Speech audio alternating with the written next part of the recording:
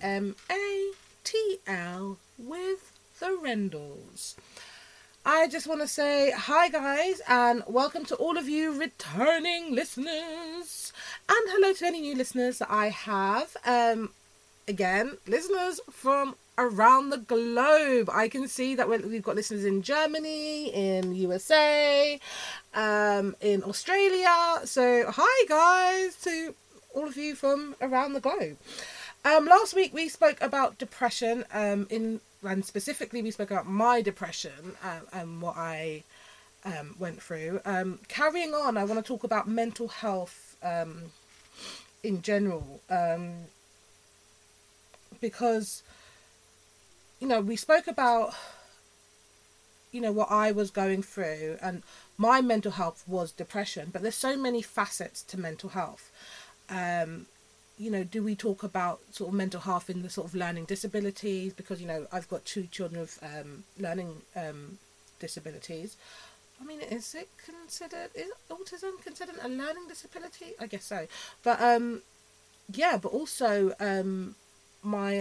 one of my daughters was diagnosed, well, not diagnosed, she hasn't been diagnosed. They did a test on her for ADD, which they then said that she was masking, so they couldn't give her an official diagnosis. I agree with this because of just everything I went through with her, but yeah, so there's that as well. But not only that, there is, in my family we have someone who suffers from serious mental health issues and has been in and out of mental health facilities. But being around mental health is something that is close to me because I feel like I'm surrounded by it, and I feel like I support so many people, and what I've realized from the government, I guess, is that there is actually not a lot of help for mental health, and if you don't have an advocate to help you, to fight for you, it's actually pretty difficult to get the help. Now, again, we're going to be talking about my experiences with the services. If any of you have, suggestions or have had dealings with the mental health service, please, let me know. Again, we've got Facebook groups, I've got my emails, all that. I will contact you, and it would be interesting to have a dialogue about this. One instance I had was dealing with the mental health hospital locally to me. They just didn't want to listen. What they do, I find that there's no prevention.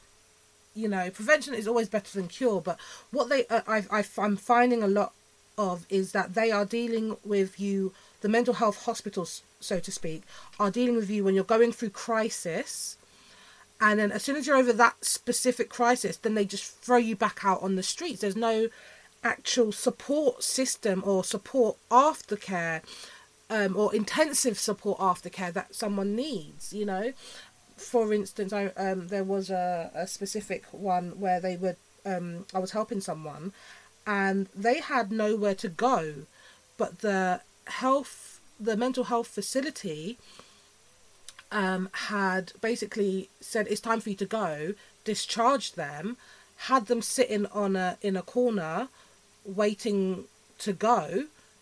They have no idea where, and they gave their bed away, but there was nowhere for this person to go. They were effectively homeless. There was no home for them to go to. So how does that help mental health when you deal with the crisis and then kick somebody out with nowhere to go? How does that help the system? It's just they're gonna just end up back in the system. If someone's not taking their medication and they end up having a crisis, they'll go back into a mental health facility, they'll get them back on the medication and then send them back out to live on their own without actually having someone to talk to on a regular basis to help them to take their medication on a regular basis. If they've got no family members, how does this help? And a lot of mental health patients, some of them, when they're going through crisis, they don't believe that they have a mental health problem. So again, how do you help? How does and then the thing is, there's this terminology called capacity, and someone with mental health issues, they still have capacity to deal with their medical service on their own. So if they do have a mental health problem, it's written down that they have a mental health problem, but they also have capacity to turn down the medical help which they need to get back to normal. I just, it's, there's a flaw in the system, and I don't know how we can go about correcting that. How do we go about trying to help those people who actually can't help themselves, you know?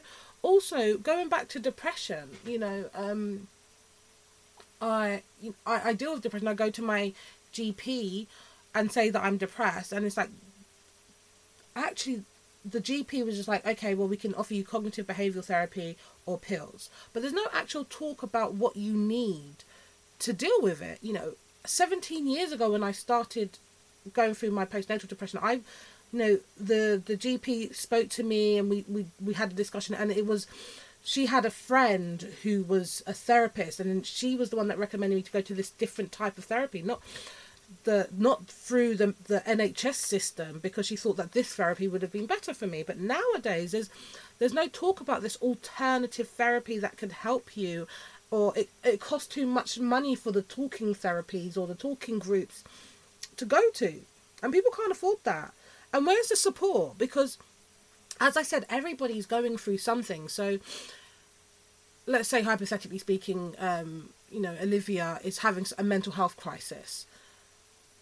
She's having a mental health crisis, and I, as her mother, am having my own depressive mental health crisis. But I've got to support someone else having a mental health crisis. Where do we go when we're both unable to deal with this? You know, I don't know about this.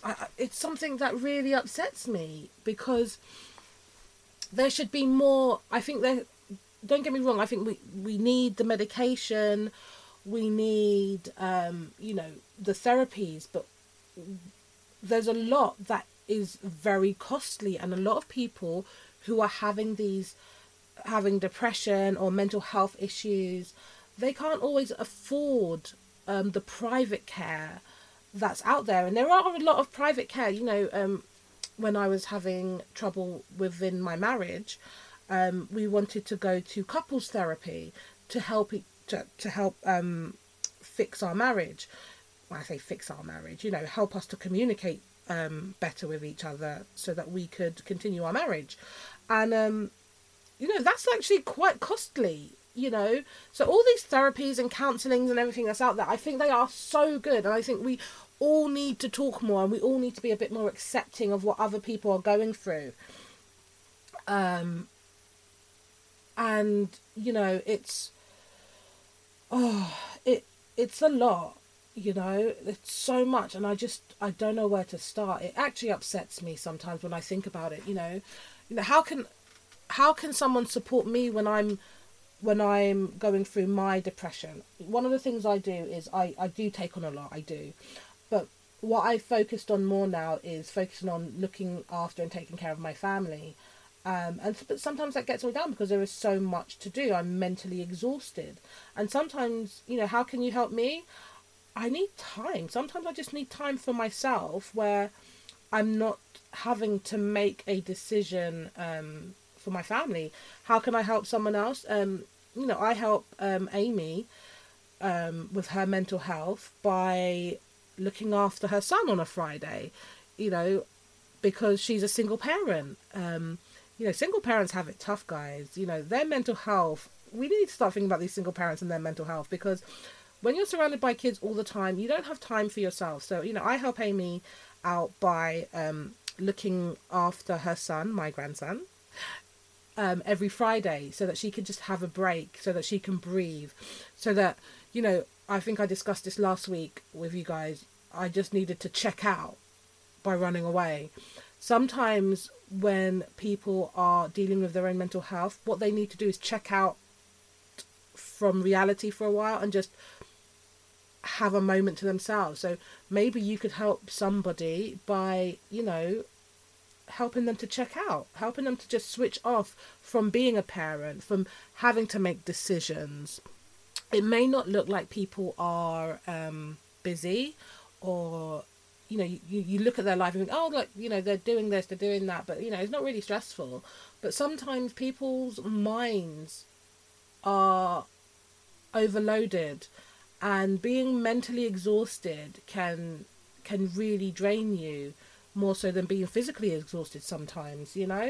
I think sometimes I'd rather be physically exhausted than mentally exhausted, because I just shut down. I can't think. I can't even, have you ever heard of those? I think, do you know what? I'm totally being biased a bit, because I'm speaking from a parental point of view as a parent, and being mentally exhausted as a parent. I'm gonna acknowledge I have forgotten how tiring it is to not be a parent. I don't think I'm putting that right. Let me try and reevaluate this. So, oh my god, totally sidetracking for a second, but I will come back and it will make sense in a minute. But this is something that I spoke about before with a friend. One of my friend Kelly, she's now a mother, but at the time she wasn't a mother, and a lot of people used to, and we would have these conversations about, oh, you'll know what tired is when you become a parent. So that is condescending, let's be honest. Don't get me wrong. I'm not going to say that I've never thought about it. I have thought that comment so many times, but I've never said it to anybody because it's just rude. But, yes, there is being a parent and being tired. But just because you don't have a kid, it doesn't mean you can't be tired and emotionally exhausted and mentally exhausted. You can. As I said before in last week's episode, it doesn't matter what you're going through and think about, oh, well, they must have it hard because they've got a kid. No. It's not about that. And I really hate that. I hate that parents who are, and this is me being judgy. Parents, obviously, the people who have kids judge people's tiredness of people who don't have kids. Because it's neither here nor there. People are just tired. Allow their tiredness, people. Do you know what I mean? Allow it. Just allow it. People are tired. And sorry, I digress, but that was something that really used to bug me. Like, even as a parent, I'm just like, just because someone doesn't have a kid, it doesn't mean that they can't be stressed, drained, tired. Because they may still be looking after you. You might be looking after your other family, elderly family, or siblings, or whatever. You've got your own problem. So I just don't judge that. I don't do it on the, oh, I'm a parent and you're not a parent, so we've got different responsibilities. I just wanted to sort of get that out there. I'm sorry, I totally sidetracked. It probably has nothing to do with what I'm talking about. But I was talking about just being drained, I think. Actually, do you know what? I'm going to have to pause this and go back and listen to what I was talking about, because I have forgotten. Okay, I'm back. Okay, I went back to listen to what I recorded so I could remember where I was at. So, I was talking about how can you help other people? How can you notice things of other people and help them? If someone that you talk to regularly has gone quiet and is not, like, not contacting you, or is, when you are talking, they're not really talkative like they used to be. There might be something going on that they're just not telling you about. They might be just tired. Sometimes it's as simple as, do you know what? They're so tired they don't even want to have to listen to you. It's not a personal thing. It's just what they're going through. So it's like, maybe all you need to do is get off the phone and be like, do you know what? Do you not want to talk right now? I'm happy if we talk later. Do you know what I mean? Sometimes I don't even want to answer the phone to people to have a conversation. Sometimes it's a case of, if you haven't heard from them, maybe just give them a call or drop them a text even to say, hey, just checking in. Are you all good? Do you want to talk? If you don't want to talk, it's fine too. Because sometimes everybody is different. So for me, I just don't want to talk to anybody. I just want to be I want to wallow in my own self-pity and misery. Sometimes it's, and also when people are kind of in that state, they don't want to just be hyped up and made to feel better. Like, it's like, oh, let's do this, let's be happy, da da da. They don't want to be happy. Sometimes they just want to be wrapped in this warm blanket and sit. And sometimes they just want to cry. That's okay too. And how do you help those people? Sometimes you can just wrap yourself in a blanket with them, or You can coddle them just for a little while. You know, sometimes having that little coddling moment is good. What else do I want to say? Oh, shit, there's so much. And my mind's gone completely blank because for me, it's just like, I watch TV. I watch, again, sorry, we're back to this. Yes, I watch a lot of TV. But I watch TV because it's mind numbing. When I'm watching TV, I do not have to think about paying the gas bill, the electricity bill. When I'm watching a show, I do not have to think about the water rates, or has this bill been paid, or when is this appointment, or when is, when do I have to go to the parent-teacher conference? What do I have to do for this? When's this date? When I'm watching TV, I shut down, and everyone needs to. So I just want to tell everyone out there that, you know what? You're loved. I care about you guys, and it's okay to just not be okay.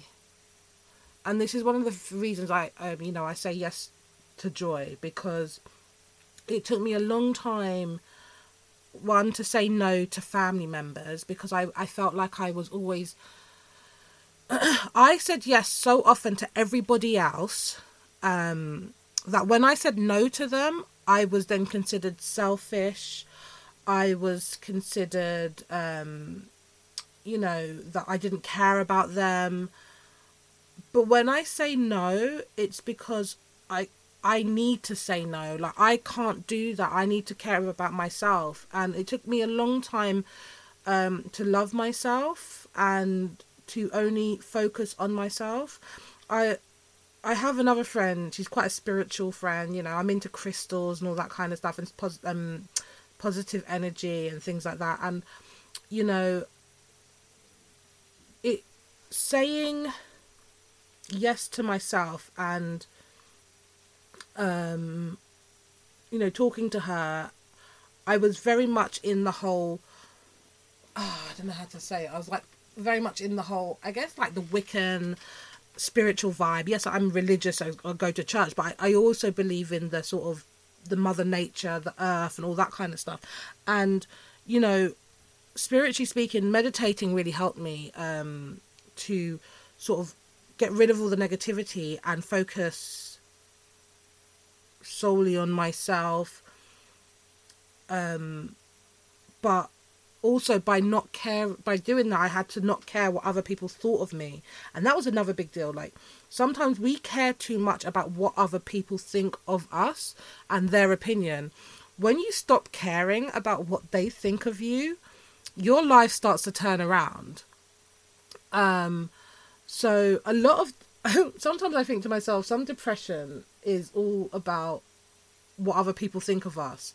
And when we say fuck everyone else, fuck you, and fuck you too, when we say that, we're saying yes to ourselves and yes to our own happiness.